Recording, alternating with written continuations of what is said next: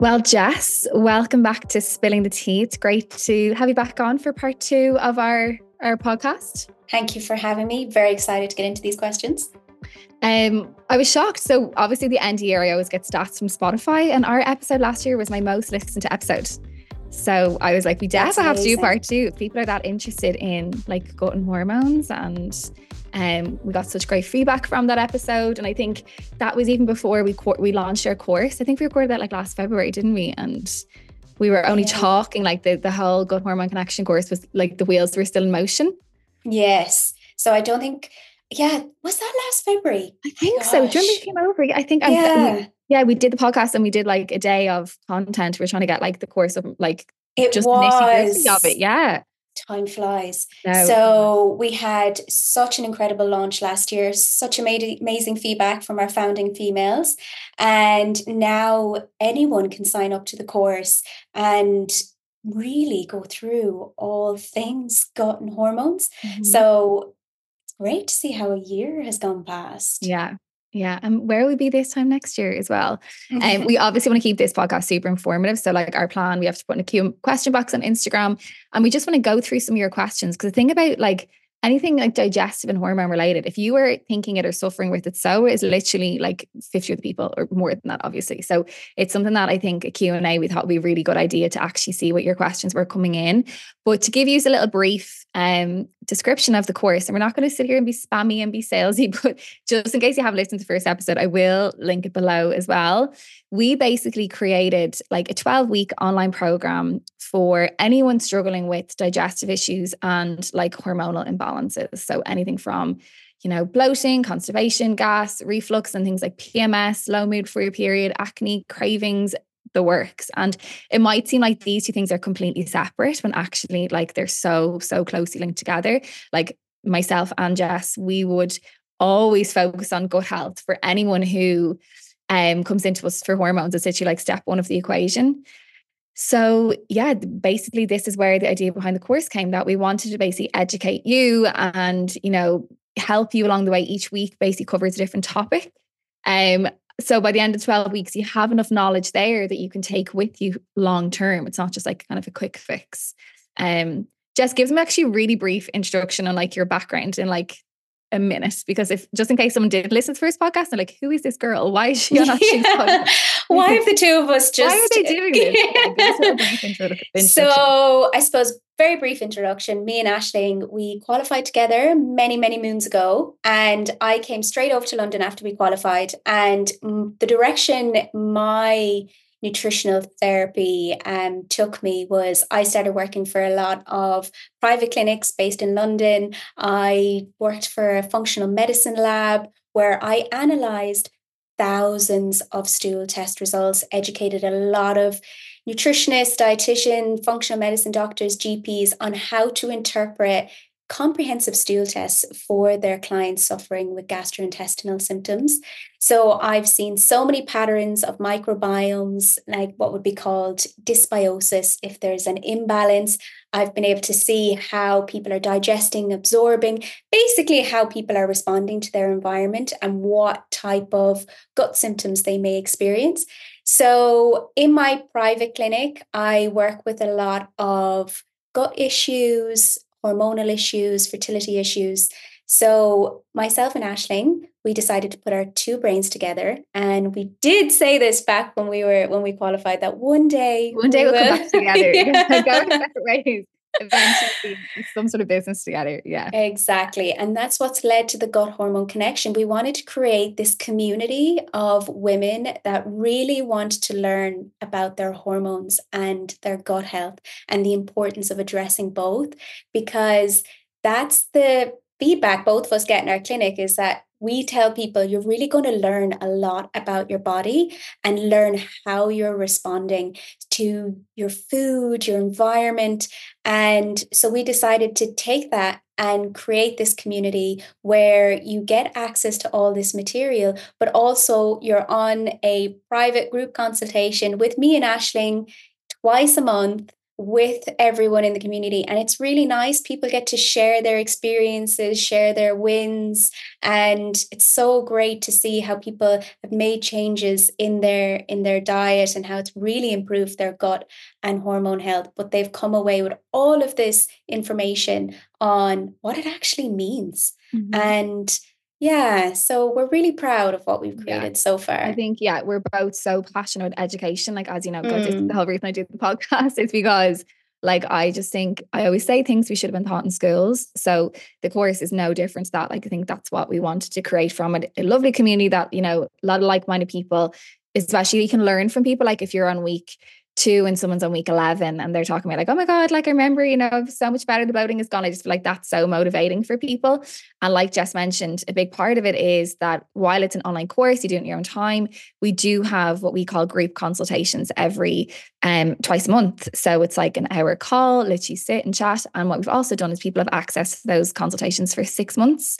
So even after you finish the course, you can still jump on and pick our brains, or, you know, something else has come up. And so, yeah, we're loving it so far, and we're loving meeting new people, and we're also getting great feedback. So I'll leave the course details below if you do want to check it out. But let's get into the episode. Let's have a little look at our Q&A, see what people sent us in on Instagram. Okay, first question. Chronic heartburn. All fruit flares me up. How to sort it? Okay, so the first thing I would think of there is, and this is something that we cover in the course quite early on, mindful eating, and the response that, let's say, kind of stress can have on our gut and on our nervous system, because it's important to understand actually how the digestive system works. So when we're thinking of heartburn, we're thinking of acidity in the stomach. And the digestive system needs to be in what's called the parasympathetic nervous response, which is rest and digest. So when we're stressed, we're in the sympathetic nervous response, which is fight or flight, wear and tear. And so that's really important to establish first, because me and Aisling, we're always thinking of what is the root cause to these symptoms. It's not just as well as, okay, you know, take something to neutralize the acid in your stomach. It's like, why is this happening? So if fruit really flares up the acid reflux, I'd be thinking of the sugar that's in fruit, which is called fructose. Now, could it be that your body's ability to absorb or digest kind of complex sugars, your immune system is kind of being, so when we're thinking of an intolerance, we're thinking of how your body's actually breaking down and absorbing. When we're thinking of a sensitivity, we're thinking of an immune response. Okay, so let's start with intolerance first. Could it be that your body's ability to absorb complex sugars could be triggering the acid reflux?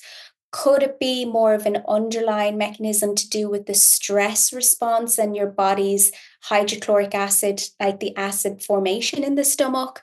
So there's kind of a couple of things there that I would start with is, okay, see, are you more in the rest and digest, the parasympathetic nervous response? Are you mindfully eating your food? And if all of those are okay, then potentially look at, okay, could it be the fructose that I could have an intolerance to? Avoiding that temporarily. And, you know, I generally say work with a practitioner on this, because you don't want to be deficient and you really want to understand if it is a fructose intolerance. So there would be the key things that I would look at. And, you know, certainly that this is why we started with gut basics the first week on week 1, because it's really important to establish those key things around how the digestive system is working. So hopefully that answered your question. Mm-hmm. Yeah, I think what you said there about like your environment is so important. Like, is this person like grabbing a piece of fruit, flying into work, like after having a coffee beforehand? And exactly. Or is it after like a massive dinner and you're having fruit as a snack afterwards, which is sometimes a little bit hard to digest after having a big meal? Or like that, like, you know, are they on loads of medication and maybe it's actually got to do with like gut imbalance that we need to support? Like, I'm always like the nitty gritty things that actually break down your food for you, like digestive enzymes and probiotics and stomach acid and stuff. So sometimes I know these answers can be a little bit annoying because we can't give like this direct answer, but I think like all digest fishes, what Jess just said there is such a good like step one in terms of like rest and digest. I always say you can either run from a tiger or you can digest your food. Like your body's not going to do both. It's going to prioritize. So always keep that in mind. And even though like you might not think that like sitting in work and doing emails is particularly stressful, like emotional stress has the same impact on your gut as even like I'm saying they'll be maybe being late for work or whatever it is. So just everyone keep that in mind. Next question. B12 is around 1,000. All other bloods are normal. Is this too high for trying to conceive? So first thing is kind of we always talk about like a jigsaw puzzle. This is like one piece of the puzzle and we don't have the rest of the puzzle. So, you know, if this is my client or any of my clients, I'm always encouraging them like stop all your supplements before you get bloods done. Like if you're vegetarian, a lot of things are fortified with B12 as well. So, you know, you might be getting it from that. So is it actually 1,000 or is it that, you know, it's actually from supplementation it's 1,000? Because I can imagine if this woman is on, or she's trying to conceive, she's probably on some sort of prenatal supplement. Yes, folate as well, I'd say. Yeah. So if you're on a prenatal, I'd say I wouldn't be too concerned about it. Like what you could do is stop your supplement to get things rechecked. And we'd always look at the folate level as well, making sure that they're actually balanced with each other. So you could stop all your supplements and get those rechecked. And then that would be kind of a true reading of your levels. And that goes kind of without saying for anyone getting bloods done, like make sure you stop your supplements. We say 5 days. Would you agree 5 days? Yeah, minimum 2 days. And when I'm trying to get a complete, like, let's say this woman, this is a repeat test and she's not on supplements. So I would want to look at as well how you're absorbing B12. So I tend to look at what's called methylmalonic acid in the urine. And this gives me an indication around absorption of B12 and folate. What's really important for fertility is methylation. So looking at how you're absorbing, if this is a repeat test and you're not on supplements, I think would be my next steps. But like Aisling said, it's more commonly, like I often see B12 high in bloods and I either take them off the supplements if they hadn't stopped already and do a repeat. Sometimes it's not accurately represented. And that's why I go down the absorption route in some cases, not all. Yeah. Okay, another question. I've IBS-C on pill for 10 years, off now for 1 year. Skin still bad and bloat and no energy. SOS. Okay, first thing. We're like, this is like the classic kind of like client or classic person that we created this course for. Like yeah, exactly. Coming off the pill, have absolutely no idea, like haven't ovulated in years, like trying to get to grips with their hormones, digestion's not 100%, like IBS, kind of like, not that it's wishy-washy, but like there's so much nutritional advice you can do. Like IBS, I would say, is not a lifelong diagnosis. Like that's very much like we can 100% support it. The big elephant in the room when me and Jess read this is the 10 years on birth control. Like I'm sure her poor gut has had taken a little bit of a hit. So, you know, we definitely will be focusing on gut repair. And like I said, even at the very, very start, step one of supporting hormones is addressing gut health. So if she's struggling with constipation, I mean, of course her skin, you know, is more likely to break out. Of course, she's more likely to have PMS. So it's like bottom bricks in the house is definitely addressing the constipation and supporting her gut health. Microbiome. I'm assuming she's taking the oral contraceptive pill. If I presume so. I think people say like on the pill. Yeah. So if you're taking it orally, it is going to impact your microbiome. So it, like I kind of mentioned earlier, an imbalance in the bacteria in your microbiome can be called what's a dysbiosis. So looking at things in your diet like probiotic and prebiotic foods to help with bowel movements certainly going to have an impact on your skin because it's going to put a burden on your liver and kind of be more toxic. And where does that come out? It comes out through the skin. So anything that's going to get the bowels moving, support your microbiome. And we go into this so much in the course, don't we? Like there's a whole week dedicated to probiotics and prebiotics nearly. So, and supporting your microbiome. And exactly. You know, we give recipes like, you know, each week we kind of try to give people really easy like a checklist almost, or like things to do this week. And it could just be something as simple as like try and get like 2 pieces of fruit that you wouldn't normally eat, or like all these like small little improvements people then can keep up. So yeah, that was a good question. I feel like loads of people are very similar, and maybe a lot of people don't realize the importance of addressing gut health for things, for example, even acne in itself. Like it's so important. And this one's maybe a little bit controversial, but is tap water okay for hormone health? My first thought is where you live. Yeah, where you live. That's in the middle of London, like, so yeah, someone might be like from their local well in the middle of Connemara. Like you can't really compare those two things. It's a little bit controversial. And then I'm always thinking with my clients, concentration and duration. Yeah. So what that means is like concentration, how many other toxic elements are you exposed to in your environment? Like, could you also be, you know, putting on loads of chemicals on your skin? Are you also, you know, cooking with plastics? Like, are you, you know, what is the concentration of other toxicants in your environment? Pollution, like if you live in a city. Exactly. Like I know living in London, like I have an app on my phone that will tell me what the quality of the air is at certain times. So I'll know. Not that I run outside anyway. If you wanted to. If I wanted to run outside, it's more actually for my husband because he runs and cycles outside every day nearly. So I'm always kind of checking the quality of the air. And so it's really around concentration. So what else in your environment are you exposed to? Because there is so much fear mongering online, like on social media. It's like there's all these people saying, you know, toxic this and toxic that. And it's like, oh, hold on a minute. I might be well able to support, you know, these kind of toxicants in my environment because I don't have as many around me. So think of concentration. So are you drinking loads of tap water? Is that your main water source? What like where do you live? What's the quality of it? Because it can be just as simple as just getting a Brita filter jug, and that's how you drink your water. And then duration. So have you been exposed to these for a long period of time? So if your concentration is high and your duration is high and you've got loads of hormonal issues, then yes, looking at your environment and reducing your toxic exposure. And like, this is why we kind of went into this on is it week 11? We go into this, or week 8? 10. Yeah, one of them. One of the weeks.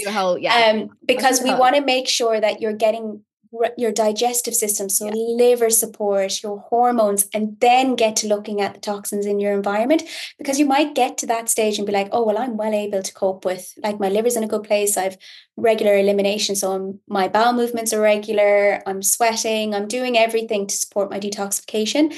So yeah, if those are high and there's hormonal issues, then I'd be looking at my environment, maybe just using a Brita filter. Or, you know, don't cook with plastic, you know, or don't heat things up in plastic. Don't drink out of a plastic bottle, you know, those types of things I'd be looking at. Yeah, there's a really good episode. So Primal Podcast, who's Jan, who's my producer of this podcast, he did a really, really good episode with a water company. I actually have a filter now in my house as well. I think like if you've bought your house and you're settled and you're there, like I can smell the chlorine in my water. Yeah. And we were getting our water filtration system put in. Your man was literally like to us, I've like, can you smell that? He was like, I haven't been to a place as bad as this in a long time. My hair goes green when I wash my hair. Oh, wow. So, me being pregnant at the moment, like I'm not going to drink chlorine water. Like you're so conscious of it. So, you know, I've lived a good few places around like North County Dublin, and some of the water is absolutely horrific. So I think if you're in the position where you're settled, you're living there, like definitely worth investing and looking into getting a filtration system in your house, because not everything, this is a very fine line of like what needs to be filtered out and what they filter out. Like, you know, like Irish Water and things like that, the big water filtration companies, they can't remove everything from the water. So yeah, definitely. To be honest, it's not even that expensive anymore. Like I think, like I know my mum and dad got a filtration system recently, and I think it was about €600 for the whole house. Whereas like when I first, but even a Berkey, like a Berkey is like, that's like the best, you know, I haven't researched heavily into the ones in Ireland that you're talking about, but like a Berkey filter, even if you're just renting, it doesn't look great It looks like aesthetically, an but old school, like what they call it, like the stainless like the steel tea, water. the I was those thinking like mass after mass when you go in for like tea and coffee and there's those big like steel big canisters. steel drum things. So it looks like that, but they're about less than €200 they're on quite Amazon. And or even like the Brita filters doing something like that. I have to say, I actually struggle when I go back home to Ireland with the tap water. Like every time I go home, the first thing I buy is filtered water. And like my family have filter jug things in the house, but I can't. The tap water, I notice such a difference in taste. Now, I have a filter in my house here in London, but like, occasionally I'd come into contact with unfiltered tap water, like when you're out. Yeah, exactly. But the taste is so different. So I don't know, is there like a difference in more, like you said, chlorine maybe in the tap water in Ireland? I'd love to know. Like it's a battle, because I'm so blonde as well. It's a battle that I have lived for the last 10 years, trying to like not be blonde and not get your hair wrecked. Honestly, it's where I'm the same, like I'm blonde, but well. I don't have that issue here in London. So maybe there is quite a difference in the concentration in Ireland. Yeah, like the next time we buy another house, I'm gonna have to be like, can I wash my hair here before we go stay the creed? Like, I'm not even sure. I'm gonna have to. Yes, the shower I don't know what I know now. Maybe I wouldn't have bought here. Anyway, okay. Our next question. I get such bad hangovers from even one glass of wine. I may have well said this in myself. Is this gut related? Jess, take it away. I remember absolutely. I think I had one glass of wine one night and I was dead the next day. And I remember doing like a deep dive into why this is happening. So all about the liver. So you can fill us in. Absolutely. So it's around your body's ability to be able to break down and clear specific toxins. So I kind of look at it from two angles. Yes, I want to establish how their gut microbiome, their intestinal lining, so intestinal permeability, because what happens when you drink alcohol, first of all, is it weakens the gut lining. Okay, that can cause things like toxins to enter through to the bloodstream, which puts pressure on the liver. Okay, and when we drink alcohol and that raises, what happens is we can get higher histamine response. You can feel people can get quite nasal congestion, a lot of mucus, red faces. So that can certainly be a genetic variation, that a person's ability to break down ADH, acetyl dihydrogenase.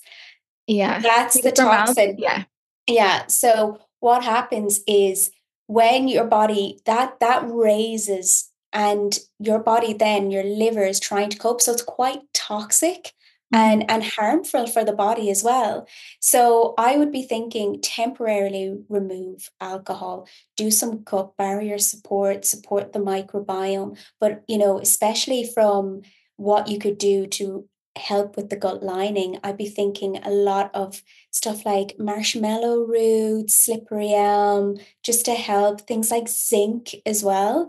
Bone broth, 100%. And all things that are quite soothing, but doing that for an extended period of time, not just the next morning or the few days after you drink alcohol. If you are getting those reactions, that is quite toxic for the body. Like when you have a hangover, that is incredibly toxic for the body. So we like to just ignore these things because alcohol is so socially accepted. You forget. The problem is you're dying Sunday and then by Friday you forget and you're like, oh my God, love a few drinks. So basically the way I learned it, or the way kind of it resonated with me, is that it's not the alcohol making you hungover, it's the byproduct of alcohol, because your body can't break it down as efficiently. So, the less you drink, the less your body has to break it down, which makes so much sense. But it's just your body's inability to break it down, which makes you so much more hungover. Supplement wise, like milk thistle is an amazing supplement. Milk thistle is a really, really funny one. So like my mum was a herbalist for 30 years. I'm obviously a herbalist now as well. We always err on the side of caution with milk thistle. Like my mum has never given it to people who were on any medication, like contraceptive pill. We've always done that. And yet kind of recent research and recent things, they don't really seem to have the cautions on them. So it's kind of like, I still would err on the side of caution. I would never give someone milk thistle if they're even on birth control. But I don't think other herbalists are in the same mindset as me anymore. So that's kind of a funny one. Like, and it's quite a stage. Yeah, it's, I suppose, down to dosage as well, and the type of Yeah. medication and the times they're taking their medication as Yeah. well. So Yeah. if there's like, when you're thinking of that kind of half-life and, you know, the yeah, it is important because it's put in a lot of supplements now that people can just buy off the shelf. Yeah. And when, like, as we go through with our clients, if anyone's on any medication, you have to cross-check any of the ingredients are even working on the same mechanism that the medication is trying to Yeah. is working on. So that's very important. But kind of back to the alcohol, and like, ethanol is toxic. When they're doing studies on ethanol, rats won't even go near ethanol. But yet us as humans, We're we like, just more shots, more like, shots. it's, I know. and if you, let's say you have an imbalance again in the microbiome and you have high yeast. So let's say Candida is a common one that a lot of people hear about or know about. Candida produces its own ethanol in the body. So you could already have high ethanol in the body because you have a Candida issue. And then you put more ethanol in on top of that, you know, you're going to feel the side effects. So with things like Candida, and I see this so often, is if you're getting symptoms like increased tiredness, irritability, anxiety, low mood, gut issues like constipation or diarrhea, bloating, craving sugar, I would be thinking, okay, there could be more of a yeast here and not enough beneficial bacteria. And especially with wine versus like spirits. So Yes, like this absolutely. person saying specifically one glass of wine, that's you looking at like the yeast and the histamine response versus Yeah. like a gin and slimline tonic. Or a lot of people kind of get away with the spirits more for that reason. Yeah. So there's a kind of couple of angles there that I would be questioning. Yeah.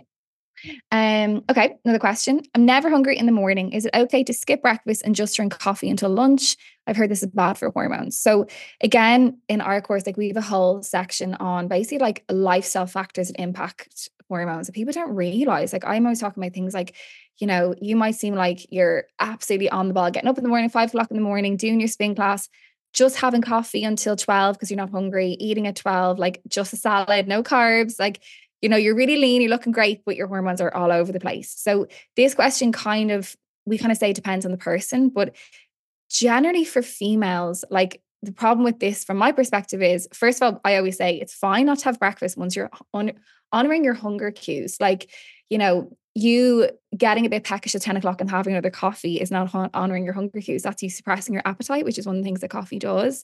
And you're going to also impact your stress levels. So from a hormone perspective, it's not ideal. So I don't mind people skipping breakfast once they eat when they get hungry.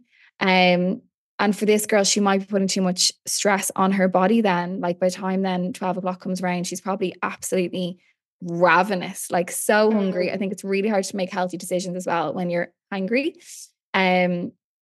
So I think it depends on the person, but I even some of my clients who do this, I'm like, just go decaf for a couple of days and see how much hungry you are. Like if it's more just like they think they're not hungry in the mornings, I'm like, get up, have your decaf coffees, and let's see what time you get hungry. And they come back to me like, oh my God, I'm fucking starving at 9:30.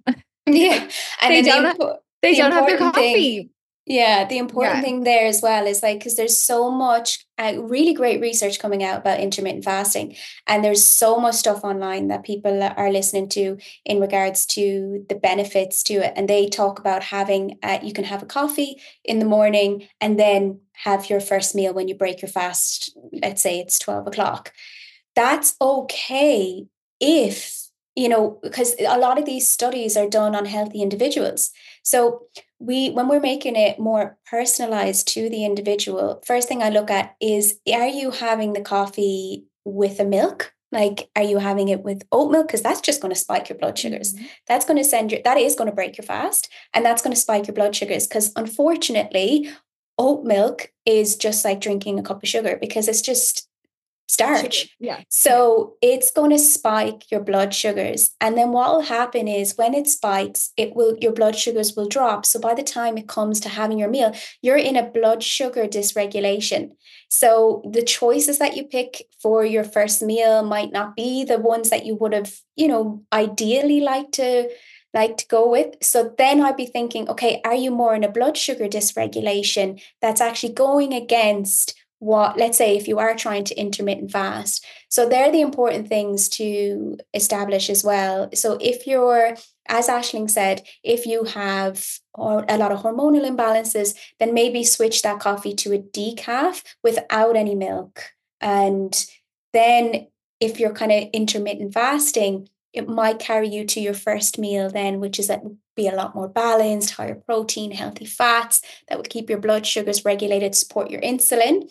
And then, yeah, I think they would be the kind of main things when we're looking at the coffee. But we did go through the importance of this in the Have to course say, when it from comes to a practitioner perspective, like I really don't think women should fast for that long, the same as like their partners. And I just see such differences in hormones, even if we pull it forward from 12 till like 10 o'clock, like, or half 10, like I think it makes such a difference. So just because your husband can do it doesn't mean that you can do it. Like a lot of initial research on intermittent fasting was done on men because it's harder to, like, how can, you know, from a research perspective, they have to track the menstrual cycle. There's so many other variables involved. So don't feel like you're failing if you're like, oh my God, my husband or my partner, like he can do it, like he feels fine. Like I know my husband, sometimes I'm like on my lunch and he's going to have to make breakfast. So I'm like, if you're not eating, he's like, no, I'm not really hungry. Like I'll just eat now. Or no, I skip breakfast in the morning. And I am literally like, I would be a corpse in the corner. Like I know for me, because my job, it's so like I have to be on, I'm interacting with people, like I exercise in the morning, like I just would not be able to not eat until 1 o'clock. So I think it depends on your environment, your job, like, you know, so many different factors. So it's and a then very personal also thing. what you are eating in that window as well, because what's happening with women is they're skipping their entire meal, whereas we need a lot more fuel and different nutrients, micronutrients, to actually facilitate a menstrual cycle. So what can happen with some women is that they end up losing their cycle. Or their cycle becomes elongated. You know, it's really important to establish foundations first. And then if you want to go into intermittent fasting, slowly ease the way in, working with someone. Because that's what I tend to see. Women can end up skipping cycles. Yeah. Okay, I'll answer like maybe like one or two more. We said we keep this short and sweet. I actually have no idea how long we record. Supplements to help regulate your period after coming off the pill. I think again, this girl would be so ideal for the course. And again, I know we sound real like salesy and do our course, but like this is the whole reason we rethink this and like, yes, girl, like do the course. So it's kind of a funny one. There's no real specific ones. Like I kind of say, like, see how see how you get on. Like I am a big advocate for supplementation when you're on birth control and understanding things that get like reduced absorptions. Like your B vitamins are massively reduced. Yeah, B, zinc is massively reduced. And the mad thing about zinc is it's so important. Like say that girl earlier on, she came off the pill, her skin's been in bits. Zinc is so important for skin. So imagine you've been on the pill for 10 years, you come off the pill, your skin is more likely to flare up because your gut is fecked from being on birth control. Your skin goes mad and you have very little zinc to help your skin repair and help control an androgen surge and all this. So, you know, it's again kind of more individual based, but even just being on a really good multivitamin probably would be fine coming off birth control for her. And we do actually have a full week on supplements actually in the course as well. And instead of just like, we don't recommend individual, everyone is so different. It's kind of more like nutrients that you get from foods. And actually Jess, this was her week and she did an amazing job of this week and put like meals together of how to get magnesium from your food, how to get zinc from your food, and just gives them a bit more of indication instead of relying on supplements long term, actually understanding and how we get it from food sources as well. Yeah, because supplements in some cases, they're just there to supplement a diet. You need to make sure that your foods, that you're getting the right micronutrients from your foods, because otherwise these supplements, they're not going to work. No supplement can replace a poor diet. So that's what we go through in week 10. So yeah, it's all we couldn't go through all of the micronutrients, but we went through some of the important ones when it comes to gut and hormone health, and then what those nutrients actually look like in your diet, which I think is so important, rather than, like Aisling said, just relying. Because like, what would you do when you stop the supplements? You want to make sure that you are able to maintain and you're getting it from your foods. Yeah. Okay, I'll answer one more. This, no, it won't be controversial. I feel like we'll probably have the same opinion on this brand. Thoughts on the JS Health detox deep blood supplements that are pushed online? I love that phrase, pushed online. The first thing I would say with this is be so wary of influencers being like, guys, this is my tummy 3 weeks ago and this isn't now. Yeah. Anyone can just suck in their tummy and take a picture. Like, and I've gotten new, very, very, what I'm trying to say here, I've gotten a lot of emails from this company asking me to work with them and like, you know, this kind of thing. So my opinion is they're an absolutely brilliant brand in terms of like, I'm obsessed with their ingredients, being a herbalist and being a nutritional therapist and seeing what the formulations are. And I find them very, very handy if I have Australian clients, for example, and I can't really give them herbs. I'd love to give them like 4 or 5 different things. Like the way I use herbal medicines, I do blends together. There could be 10 herbs in one bottle. So I actually find them brilliant for that. I think they're great quality. But I think me and Jess had like a brief conversation before we jumped on this call. Some of them, like they're very close to the edge in terms of what's in them. So I think, like I mentioned earlier, like, you know, milk thistle and like dandelion root is another one that I'd be very, very cautious of. Like if you're taking that in high doses, that can actually impact the absorption of your medications. Girls, your contraceptive pill, don't be lashing in the dandelion tea or the dandelion capsules. And you see influencers talk about it all the time. And I'm like, oh my God, like as a herbalist, you'd be very conscious of it. Or certain things I've seen have things like lemon balm. Lemon balm might not always be recommended for things if you're like on altroxin, for example, or other kind of things. So I just think there's a little bit of a fine line, but I do think they're great supplements. I've personally seen really good results with them, using them with clients. Yeah, I have to say, when I first looked at them, I do rate them, and I really understand what angle she's coming at with her formulations, and I think fair play to her. You know, when I looked into, I think it's the hair, is it hair and bloat or hair? There's one range that's to do with hair growth. And when I looked into it, I was like, okay, I can see where she's coming. That's brilliant. But my one worry again is the iodine. I think is like high iodine in it.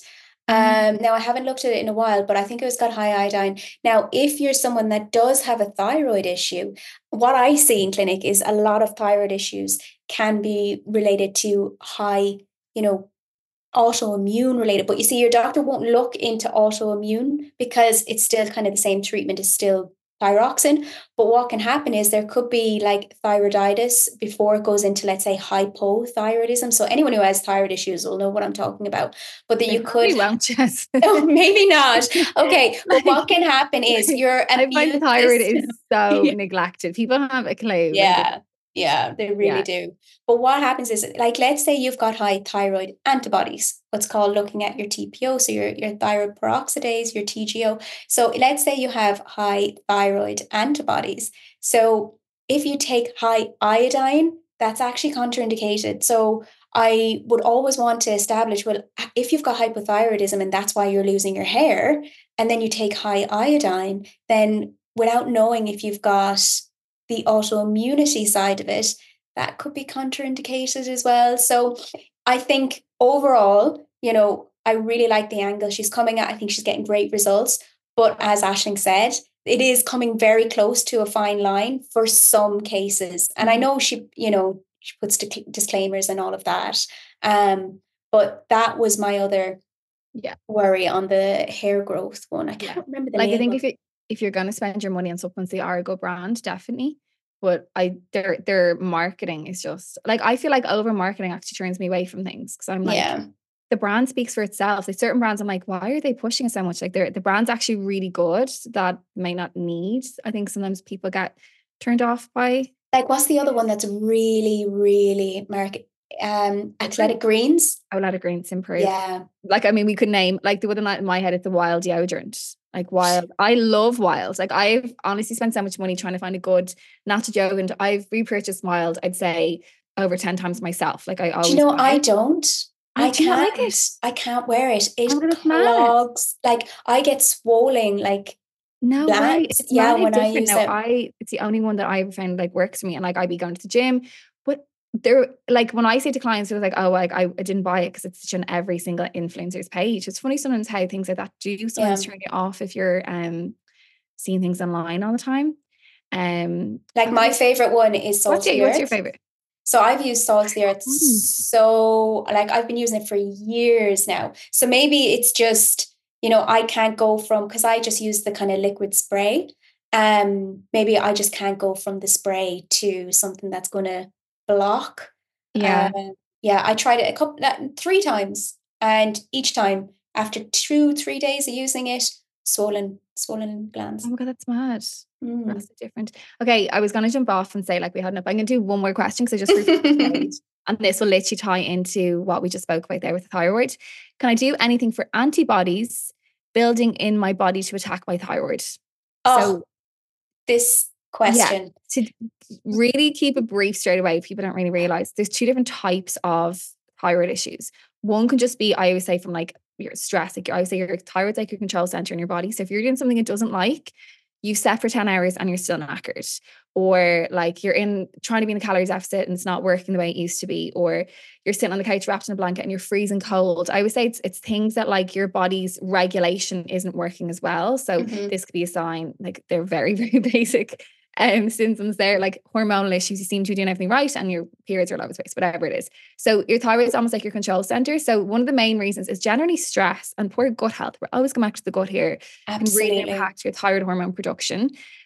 And then on the other side, you could be literally cool as a cucumber and you could have a thyroid issue because of an autoimmune condition. You can literally thank your families for this, and it's literally a genetic thing. And I find this often gets missed. I have clients who are like, yeah, I was diagnosed with underactive thyroid 10 years ago, or you can have overactive thyroid as well with autoimmune conditions. But they'd be like, yeah, I was diagnosed 10 years ago. And I'm like, it's a thing called Hashimoto's would be underactive thyroid. And then Graves if it's over, yeah. Graves if it's over, yeah. And they would never have even heard of this. It would never have been checked for them before. So, if that's you and you've been on L-Troxin for years, you just get your prescription, but you never really feel 100%. I would say like your bloods might look okay and you still feel crap. Like you still feel like you have an underactive thyroid and your doctor's telling you, no, you're fine because you're looking at labs and not looking at symptoms. So in this situation, definitely go and get your thyroid antibodies done to see if it is an autoimmune response. And this approach is a little bit different. It's not always just linked with stress. It's looking at it from an immune response. Yeah. And it's not just genetics as well. It's, we really, when we're looking at the thyroid, we're looking at a completely different lens. Like we're looking at it now through the immune dysfunction side. So like I said, if you just had hypothyroidism, then obviously if you're not on medication, doing things like iron and zinc and selenium would, and yeah, did I say iodine? Iodine, yeah, would be supportive for hypothyroid. But if you then had, like, let's say the Hashimoto's autoimmune angle, taking iodine is not okay.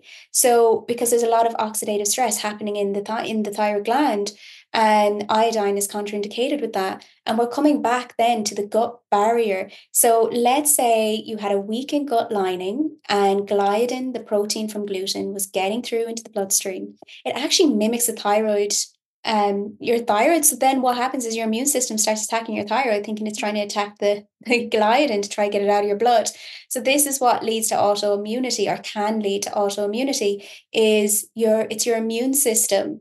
Your thyroid is under threat. So we got to come at it from, okay, really, really look at, okay, what could you be exposed to, and supporting things like your gut, supporting your immune system, reducing a flare, like really getting down to the real kind of sciencey. We're looking at, your T cell response, like Th17. We're looking at things like NF-kappa B, all this very important immune activation that happens with autoimmunity is so different than if it was just your TSH was high and your T4 and you got more T3. So that kind of, I love that question came in. I know. Very last minute. Yeah. And even what, say, for example, I was talking about the water from earlier on, like in this kind of situation, these clients, the people, we'd be like, okay, and what's your environment like, and where do you live? And is there mold in the apartment? And is there exposed toxins? And it's very much your whole mercury in the mouth. Yeah. Yeah. Like you're kind of looking at things like what is like attacking or what's kind of driving your immune system. So it is a little bit complex. Like definitely if you've thyroid antibodies or diagnosed Hashimoto's, I'd say always work with a practitioner because it's such a minefield and everyone is very, very different. But it's just, you know, it's important to understand that just being on L-Troxin and doing the typical thyroid things may not be enough for you. So if you're feeling all those symptoms, you're like, I feel like I'm doing everything right. The next time you get your thyroid checked, ask for the thyroid antibodies and see if they come back high. Yeah. Okay, so I think that was about 40 minutes. Even though we're like, well, keep 25 minutes, keep it short and sweet. Like, wouldn't be like us. Guys, I hope you really enjoyed this. I was about to say consultation. God, my brain is itchy. It's because we have our group consultation this evening at 7. Oh, I can't wait. Hope you enjoyed this consultation. Hope you enjoyed this chat. And actually, this is very much like what our consultations are like. People ask like, random questions, and we normally will answer them like this. And just, you know, it's great because I always say, like, if you're thinking it, so is somebody else. So it's great to kind of answer them from like a really like broad perspective. I'm going to leave the details of the course below. And perhaps give them a little discount code of listening to this episode. We'll have actually, that's smart. Yeah, that just came to my head now as I was talking, and I was like, I probably shouldn't say it until we discuss it, but we'll leave a little discount code below actually. So if you listen to this, if you want to sign up, the link will be below, and we will also link our previous podcast. You can find us on Gut Hormone Connection on Instagram. I'll leave Jess's Instagram below, and I leave myself's Instagram below as well in case you have any questions. And guys, I'll chat to you all in the next episode. Thank you so much.